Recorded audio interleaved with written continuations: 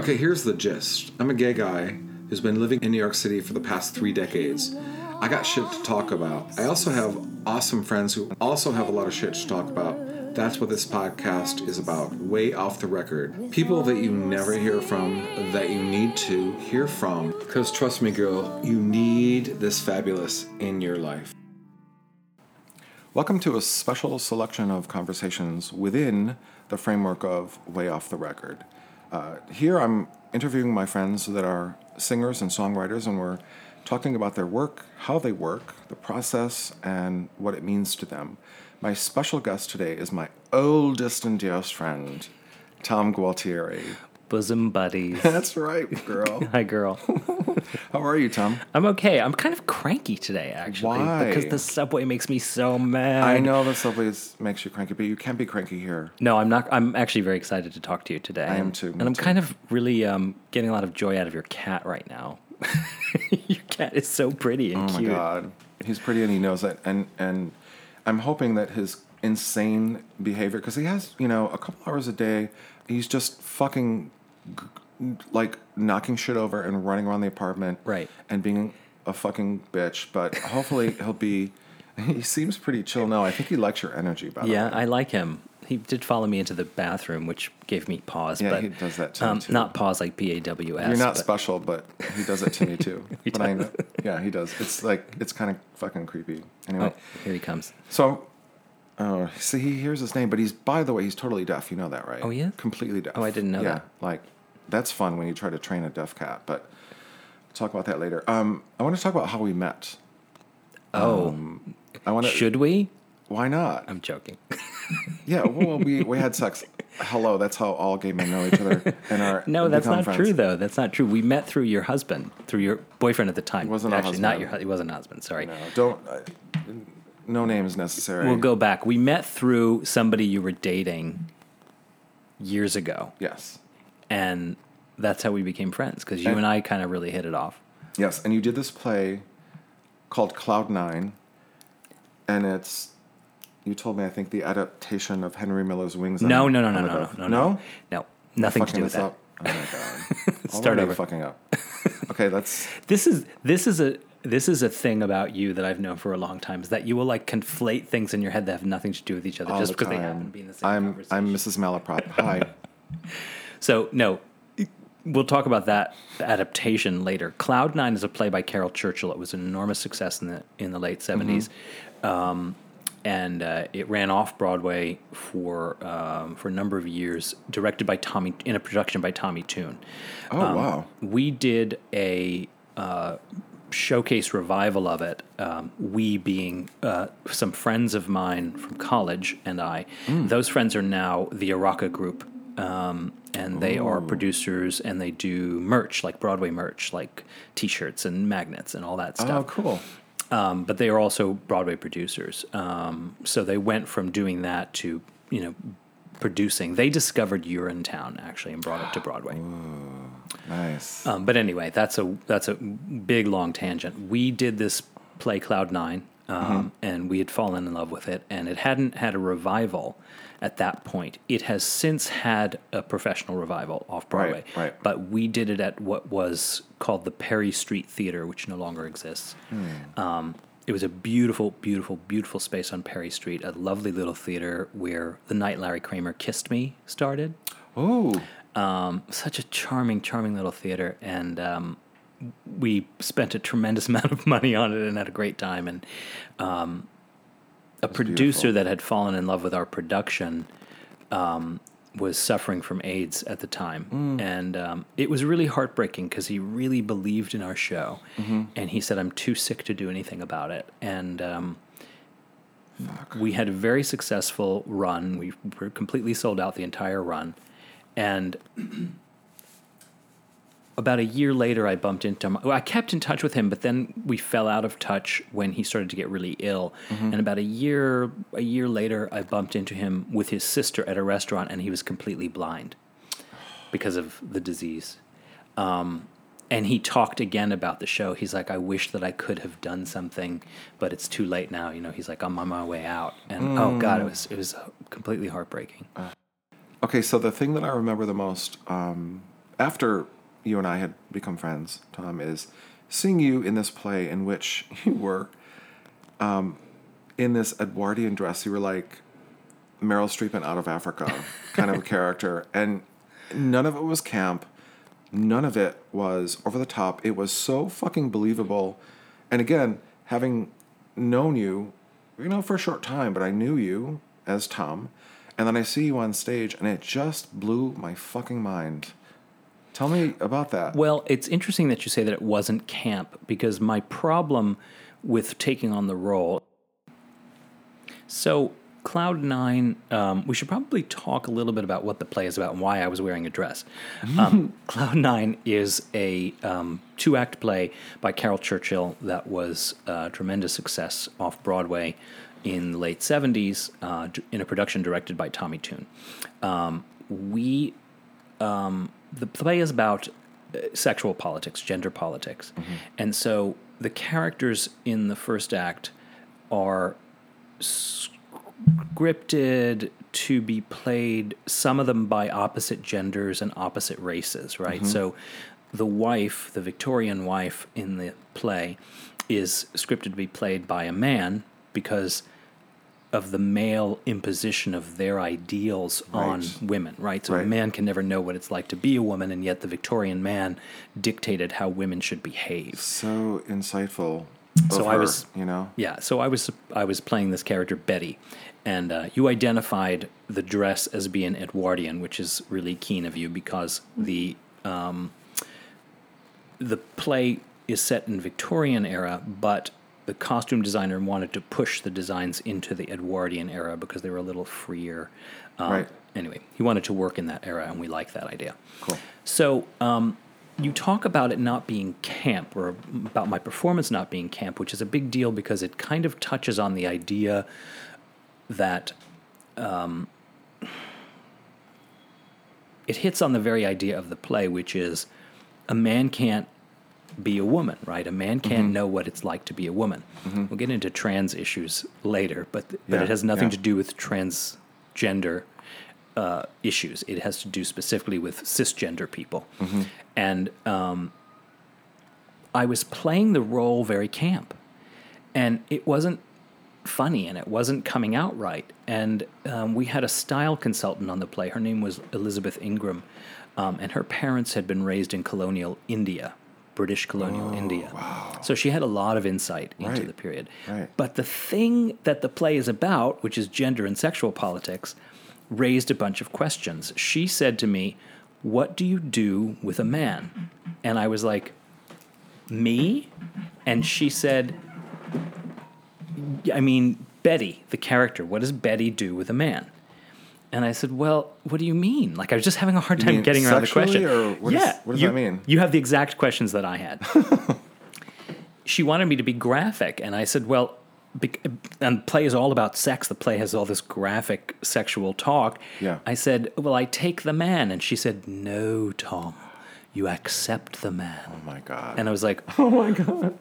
Mind blown. And that was the trigger for you to like completely rewrite how you portrayed her. Yeah. I'm guessing. Yeah. Fabulous. Oh, God. And again, that's about like tops and bottoms. It's about men and women. Like, being the receptive partner is a different act of power. I have always said this, but I'm so glad you brought this up. The bottoms have all the fucking power. I don't know that that's true. No, I think so, because they let you in. They control how far you go, how hard you go. Mm-hmm. This is why I have an explicit rating on my podcast. But it's true. It's like nobody talks about this shit. Anyway. Well, but her point was that the receptive partner also has power, right? Mm-hmm. And it's not the power of the masculine aggressive power. It is the feminine power of acceptance and release and openness. Fabulous. Right? And they're two different kinds of power, which is why I object to the bottom has all the power, because they're both powerful. It's two different types of power. True. And they meet in the middle. That's true. Okay, good. All right, so this is a good segue. I suppose top and bottom, and but in terms of race and gender, to talk actually about the project Draw the Circle Wide. Mm-hmm. We're going to take a quick break, and we'll be right back. Okay, so let's talk about the project for which this episode is all about. Draw the Circle Wide. What is that about? Draw the Circle Wide is a short video series created by myself and my collaborator David Sisko. David and I have been writing musicals together for the last 15 years. And this project, we started this project because we were on a break in between other projects, regular musical projects. And we have for a very, very, very long time felt very strongly about non-traditional casting as well as multi-ethnic casting, and I think there's a distinction there. And very strong feelings about wanting to be more inclusive in anything that we write, even when things are period-specific. And again, a whole big topic we could spend a whole hour on, which is that when something is not specifically about race, there is no reason for, homogenous casting. And Draw the Circle Wide, our subtitle for the series is Expanding the Everyman. Because until now, the default everyman has been white, straight, European, cisgender male. And everyone has to make that translation when they watch something. They have to say, this is what it feels like to be white guy, and here are the ways that I feel similar. So Draw the Circle Wide is an attempt to put other people at the center of a story, so people who are not traditionally your lead character. Perfect. That makes so much sense. I want to say underrepresented communities. Does that answer your question? Does that make sense? I think so. So you're not only talking about race and gender, you're talking about cultural appropriation, lack of content in musicals for people of color and different body types and trans people and everything. People of different abilities. Ali Stroker, who's one of our guests, won a Tony Award for Oklahoma for playing Ado Annie. Which I saw, which was fucking amazing. She's incredible in it. And the thing that sort of lights it up for me, aside from her performance, which would be a fantastic performance whether or not she was in a wheelchair, regardless of, yes, is that she's playing a character who is written as able-bodied, and we never address it. We just accept it. Exactly. And it's so breathtaking. I don't know. She's funny and charming and wonderful, and you just fall in love with the character. And there's nothing about that performance that, as you say, it's never mentioned. There's no sort of like, oh, let me help you up the ramp here, Ado. You know what I mean? Yeah. Like, thank God they were smart enough, the whole production team and the director, to just not fucking mention it. And I think that plays into what you're trying to do with Draw the Circle Wide. It's exactly. It's just not. It should not be an issue, and we're going to break the boundaries. You mentioned something about push the boundaries in casting, in ethnicity and gender norms outside the binary. Yeah. I think that's really important. Yeah. Because oh God, that's again big topics for a short podcast, right? But the thing we want to do with our series is create content for people that are outside of the people we usually see as the lead characters in a show. We want to put underrepresented people at the center of the story. Exactly. It's super important. We have to be a little bit briefer in this. By the way, I think this is a two-parter. I just have the sense that there's too much to talk about. So I wanted to mention the 4 people so far that Draw the Circle Wide has written for and collaborated with Ali Stroker, again, Spring Awakening and Oklahoma, Jonathan Burke, Choir Boy, The Inheritance, which I still haven't seen, which I think is closing soon, Cindy Chung, Iowa and 13 Reasons Why, and Ryan Redmond from Frozen and Bring It On. So I wanted to ask you, as 2 white men, you and David, are tackling these really complex social issues, but you're still 2 white men. So how do you navigate that? So yeah, we're two white men, and we're writing for people of color and trans people and people of different abilities. And one of the reasons we're doing this is because there's a lot of talk about taking action, and we want to actually do something, right? Mm-hmm. We write about topics that interest us, but we're also very, very interested in creating content that allows other people to take center stage. Exactly.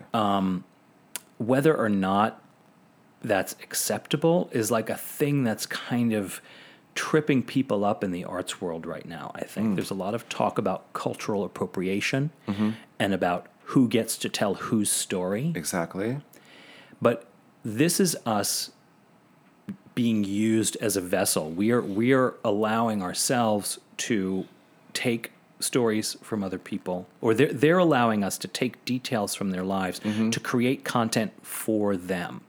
So exactly. So I wanted to ask you about that. Like what? Like, how do you choose the people for whom you want to write songs about? Then what is the process like when you have the interviews with the actors? What questions do you ask? How do you craft the questions to actually then translate into lyrics and song meanings?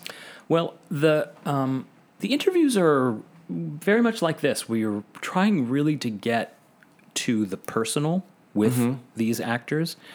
And we're not necessarily telling their actual stories, right? They're not necessarily biographical songs, but they are songs that use details from their lives to create a character or a fiction for them to play that is close to them, possibly. Yeah. But the bigger thing is the translation from allowing some translation of their lives so that they are not singing about I want to say token, the word token, which is really kind of an ugly word. Like a lot of times you get a token person in a show, and the issue of that, and by show I mean movie, TV, film, Broadway musical, right. And the issue for that character is the issue that makes them different, instead of it just being a general human issue. One of the things that you said to me that I thought was really interesting is what's groundbreaking here is that you're putting words that you would normally not hear from these people into their voice. So it doesn't matter their gender, their race, their ability. They're singing about everyone's problem. And they happen to be a Chinese American or a woman in a wheelchair or whatever. Right. And I think a really good example of that is Allie's story, because Allie, very open about her being, sort of breaking new ground, being the first woman in a wheelchair. I think the first person in a wheelchair to win a Tony Award for a musical. Amazing. And she refers to herself as disabled. She says disabled, and we were using differently abled, and she said, I don't use that because it's confusing. And getting back to how we sort of crafted a story for her, and it's a kind of a hard distinction to make, but I hope it comes across. She told us a story about, well, it wasn't a story, it was an issue she brought up about people coming up to her and saying, "You're so inspiring, you're so inspiring." And she said she's so grateful to be inspiring to other people, but then there are times where somebody will come up to her and they're like, "You're so inspiring," and she's like, "I'm buying chips." I'm at the bodega buying chips. Right. Yeah. Like she's just being a human being every day. So for her, that's not inspiring. That's just her life. Yeah. And she's kind enough to not be bothered by it. She's totally, right? She's such a great person. I just adore her. And we thought that was funny. We thought that whole situation was funny. So we wrote a song. It's called Patricia in 5N. And it's about, she bumps into somebody in the deli who's like, "Oh my God, you're so inspiring." And she's like, "I'm having a terrible day. I want some crackers." Right. So in a way, it is about her being in a wheelchair, but it's also like she's just a person having a bad day. Right. And so we all can make that translation. And I don't know if it's groundbreaking, but it's groundbreaking to put somebody who has something that sets them apart into an Exactly. everyday situation. Exactly. So I should also mention, that's a great point. I should also mention that one of the initiatives for Draw the Circle Wide is to get enough money to actually record the songs that you've written, the Yeah. song that you were just talking about.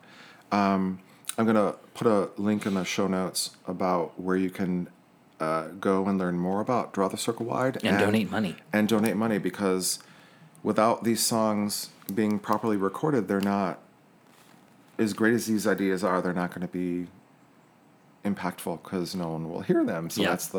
that's the goal, by the way, of this whole episode in the podcast, is to, sort of promote this idea, talk about what it's about, and then hopefully engender people to go to the website and learn more.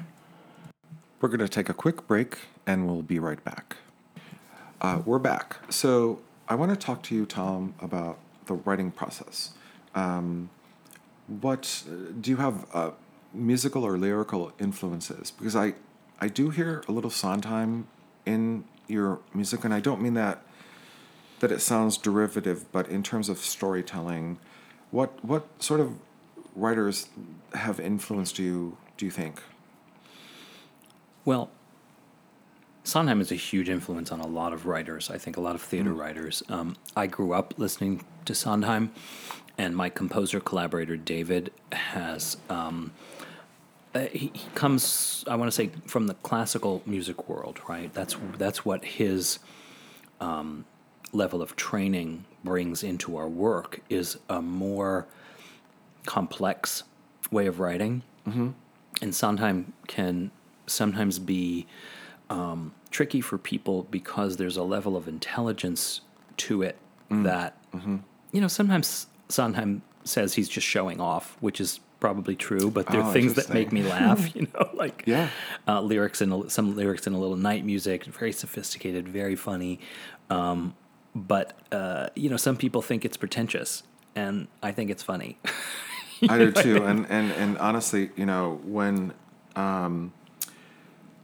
Sunday in the Park with George is one of my favorite shows, and it's all about class and all of these interesting things that the artist versus the everyman, and then he gets into like 4-part harmony. Like, technically it sounds really difficult to me because I don't know how to write music. I think in Sunday it's probably even 6 parts. 6-part harmony Or 7 parts. No big deal. In the song Sunday from Sunday in the Park, my which is God. very beautiful. Fucking gorgeous. But I think what you're getting at is that the complexity of his themes often sort of eludes one viewing. Like, you need to see and listen to it more than once. Oh yeah, absolutely. And sort of the old-fashioned rule about musicals is that you have to be able to hear it the first time and have it land And be able to on hum you. it, right? Yes, Right? musically, sure. But I'm also talking about the lyrics themselves, where you have to be able to hear the lyrics so that you can move forward with the story as an audience member, so that you're not left behind. And when something's too complicated, it's difficult to follow. Right. But Sondheim hopefully is creating space in the thing for you to digest what you've heard. But Because I never find it hard to follow his lyrics. no, I mean, I don't either. But I think that's because he does it so expertly. yeah. Yeah. Yeah. He writes a complicated lyric, and he's making space for your brain to process it. So in your writing process, your and David's writing process, what comes first? Is it, obviously the story before all else, but do you start with lyrics or music or both or simultaneously, or how does the germ start? I think this is a really common question when it comes to composer-lyricist teams, composer-lyricist teams. With David and me, we seem to have fallen into a system that has been consistent, which is that we decide what the song is going to be about. We may decide on a hook or a title. I will go away and write something, maybe one stanza and a chorus or whatever. And sorry, what is a hook? The hook would be like, how do I define it. The hook is like the defining moment of the song, right? So the hook in I Could Have Danced All Night is I could have danced all night. I could have danced all night. I could have danced all night. Right? Or I'm just a girl who can't say no. Yeah, exactly. That's your hook. So Sorry, Ellie. Oh my God. yeah, the hook is usually almost always the title. Almost always. And in a pop song, it's the same, right? A Case of You is the hook. But the hook also refers to the musical line that hooks you in. That brings you in, right? Okay. So in Hamilton, for instance, we're talking about songs that often have multiple hooks. The Schuyler Sisters song in Hamilton has, like, I think 3 hooks. If you are able to play a snippet of this at some point. All right, I will do that. So the hook is the main... Okay. The hook is the main idea of the song, and that is manifests both musically and in terms of the lyrics. Okay, thank you. So we'll sometimes decide on what the hook is in terms of the words. Okay. David usually doesn't write until I have presented him with something. But sometimes David will come up with a musical idea, and then I'll go away and write lyrics, and then the musical idea will change based on what I've written. Right. But most often, it's lyrics first, in that I write a small section of something and bring it to David, and then we'll adjust it based on what he's hearing musically. And I'm assuming that, your lyric writing also takes into account, this should be start at a, C major, and go in terms of meter, right? Like you write, I'm assuming you write in terms of, like, this is how David will interpret this. Or do you talk about, or does he take that on himself, like in terms of what the melody is going to be? Well, the melody itself is all pure David. Right.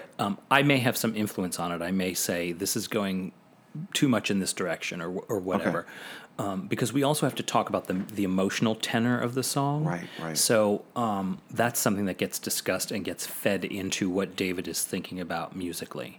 Okay, cool. It's like major, minor. Oh, like yeah. Like the key, wherever he puts it. Yeah, I mean. Can I just say, like, I'm like, even before I knew what the term was, I am obsessed with the minor key. I don't know what it is. It's just the dissonance of it.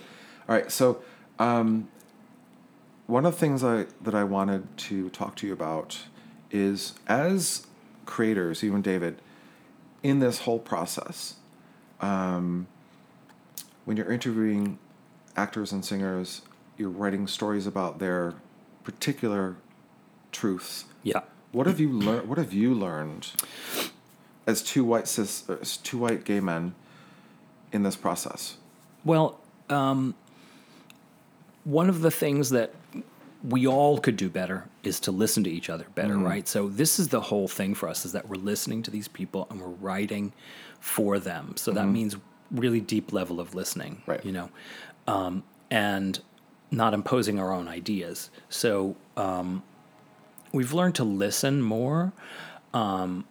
We've also learned, I think, to go ahead and trust ourselves, because a lot of the concerns that I have with this project are the concerns of cultural appropriation and the concerns of telling somebody else's story without their input, right? So that's what we want to do, is tell other people's stories, help them tell their stories. But you're absolutely getting their input. This is not something you're doing on your own, like, oh, I love Ellie Stroker and I want to write a song about her. Right. But you're actually interviewing her, which, by the way, listeners, I'm going to put some links to, hopefully it's okay. I want to put links to the YouTube channel that you have a couple interviews and stuff with Ellie. Right now there are just some clips because our episodes have not been released yet.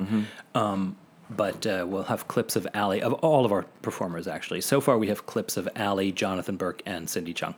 Cool. So I wanted to also, we talked about this a little bit earlier, like there's a symbiosis somehow between a gay man who's a writer writing about women. Yeah. Let's talk about that. Yeah, this really piggybacks on the idea of what you were just talking about, which is, as two white gay male writers, what are we learning about writing for other people?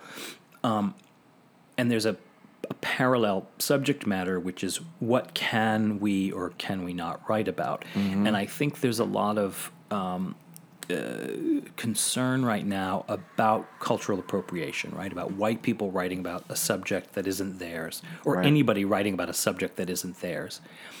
And I grew up really feeling much closer to women, relating better to women. And I don't know all the experiences of women, but I feel much more kinship with women generally, Me too. emotionally and intellectually. And I sometimes wonder, what lane am I allowed to be in when I write? Great question. Because Tennessee Williams wrote, incredible, complex, fascinating women, and David and I are currently doing an adaptation of a Henry James novel with our friend Michael Zam, who's writing the book. That novel is The Wings of the Dove, and it has 4 fantastic, fascinating, interesting female characters in it, and a main male character who is a little cloudier and a little more difficult to define because James was gay, closet case, and so he wrote these women, and everything in the novel is so there's so much subterfuge and there's so much it's all under the surface, right? But the women are so interesting. So I don't think it's fair to tell me that I can't write about women when that's who I get. One of the things that we talked about earlier was this idea of intersectionality. Yeah. Which I think is interesting because it touches upon more than one issue, more than race, more than sexual identity, and all these things. It can be multiple of those things, which I think what you're doing with Draw the Circle Wide actually really beautifully addresses. It can be a song about a particular person like Allie in a wheelchair, or it can be a Chinese American like Sidney Chung or whatever.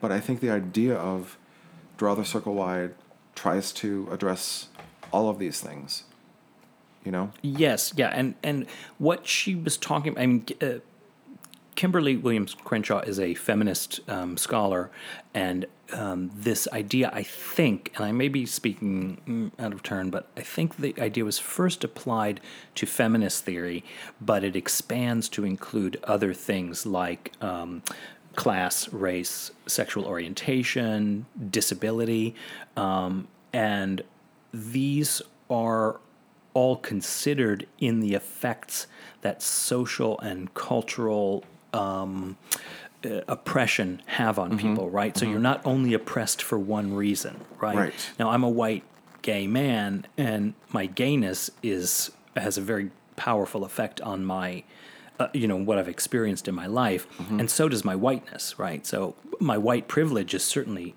evident, but there's also the whole level of gayness that has affected me in my life. And I think there's a video on YouTube where Ms.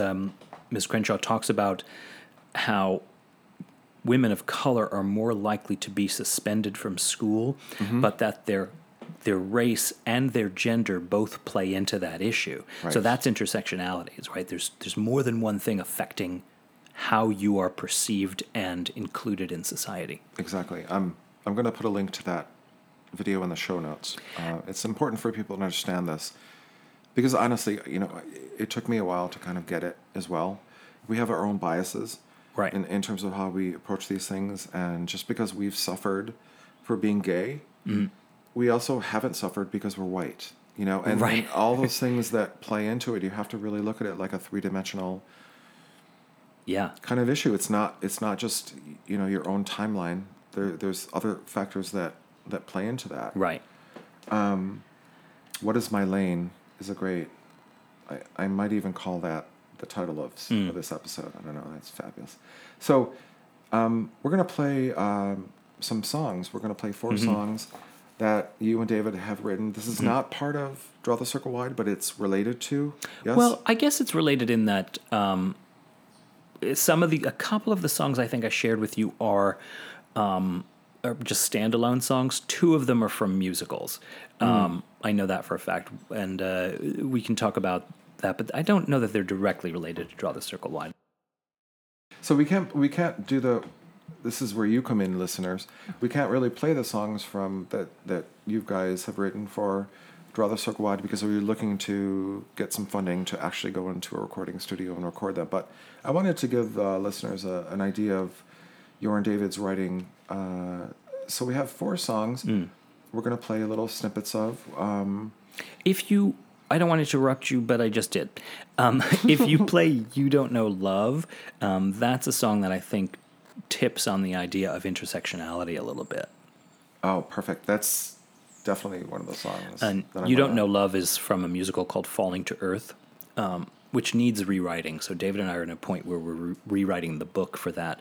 But the main character is Venus, and in the song, she discovers that she's fallen in love with a human, and she thinks she knows everything there is to know about love. But she's basically telling herself, oh my God, you don't know anything about it, because now you're finally really in love. We're going to take a little break here, and when we come back, we're going to hear the songs of Gualtieri and Sisto. This is You Don't Know Love, sung by Mamie Paris from the play Falling to Earth.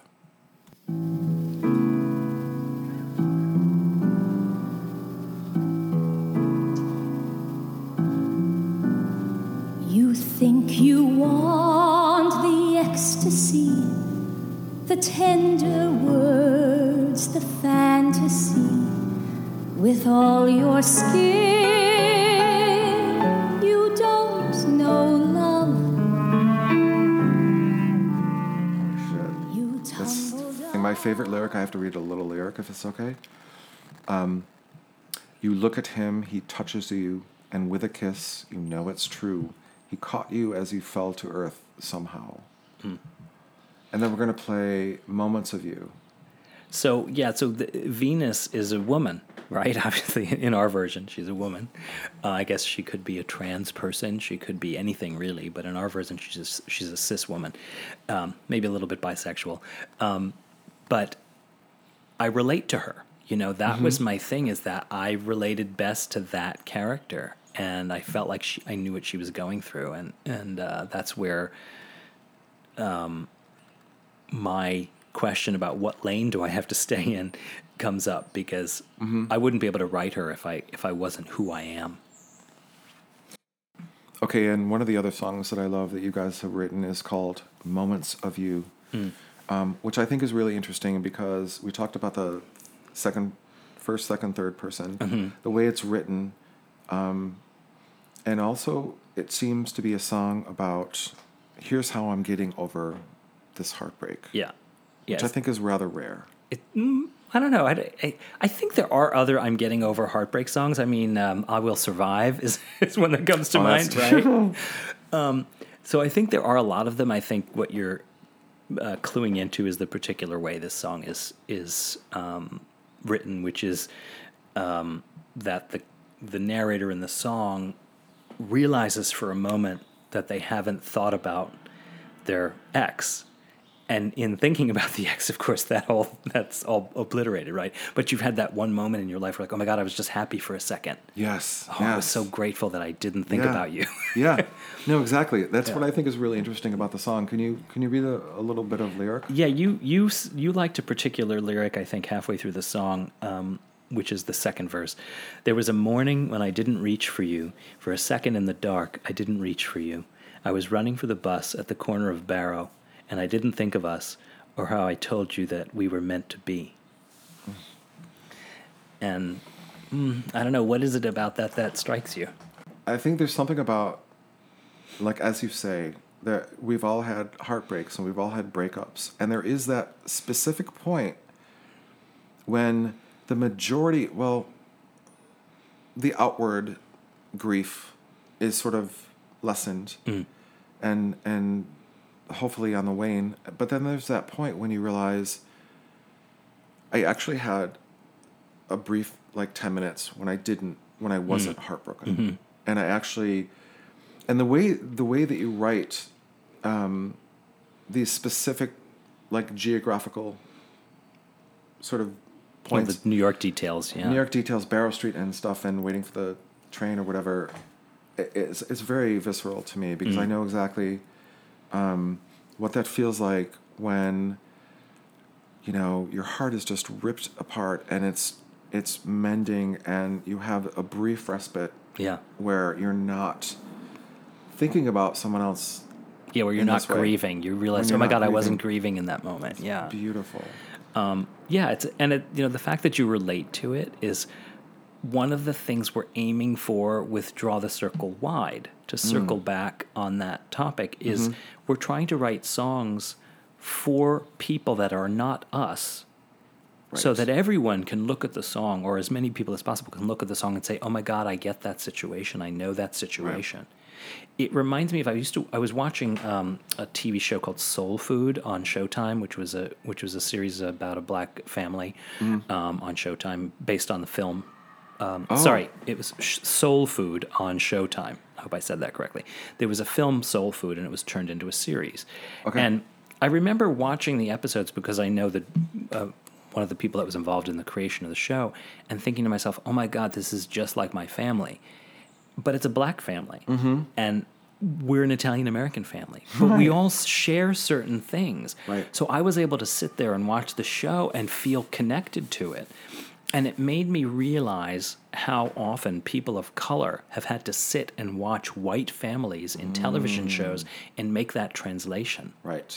And so that's what we're looking for, right? Is for everyone to have some representation, because everyone can make that translation. But it's unfair for everyone else to have to look at straight white men and go, okay, that's me. Right.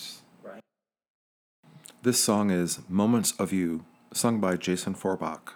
This is from the 2015 concert at 54 Below.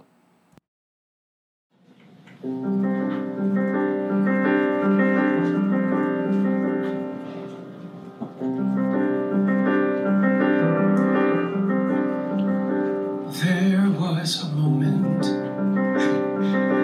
when I didn't think of you in the park at the dog run on a Sunday afternoon. There was a moment when I didn't miss your hand or the sound of your voice reading Steinbeck. And I think like you hit I think that's a really good place to end actually, because you hit on something really important. Is you're writing these songs for different types of people, different abilities, different races, different genders, or gender orientations, but you're using, you know, sort of standard musical theater tropes. I don't mean that in a bad way. Yeah. This is a Chinese American woman singing about XYZ. Right. The fact that she's Chinese American has really nothing to do with it. Well, what I mean?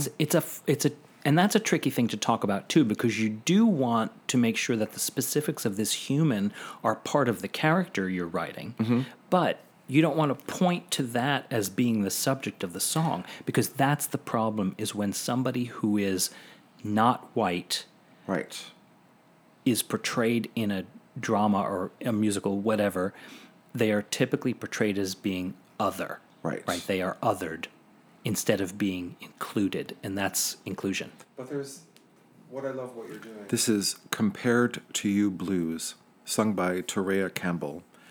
This is from the 2018 concert at 54 Below. The sun is shining over Gotham town. On a day like this, what could get me down? I see your face all over social media. You even have a page on Wikipedia. Your life is going according to plan, while I'm eating tuna straight out of the can. What I love about what you're doing is that the mere, it's a very political, savvy calculation that just because the mere fact that a Chinese American woman is singing this particular song Yeah. is all you need to mention. That's all you need to say about Yeah. Chinese American. You know, the rest of the song is just about everything that we all deal with. And Right. it shouldn't matter who's singing it. That's right. Which I think is Fabulous. And Great. that's why 80 Annie being in a wheelchair is a very political statement without it being a political statement. Exactly. She's just there and who she is. Exactly. Thank you, Tom. This is we're going to talk more about this, but this is a good place to end. We'll have some music interspersed and check the show notes. Thanks for listening. Alrighty. Thank you, Tom. Thank you.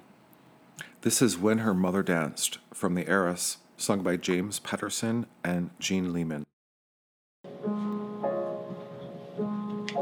When her mother danced, all of New York paid attention.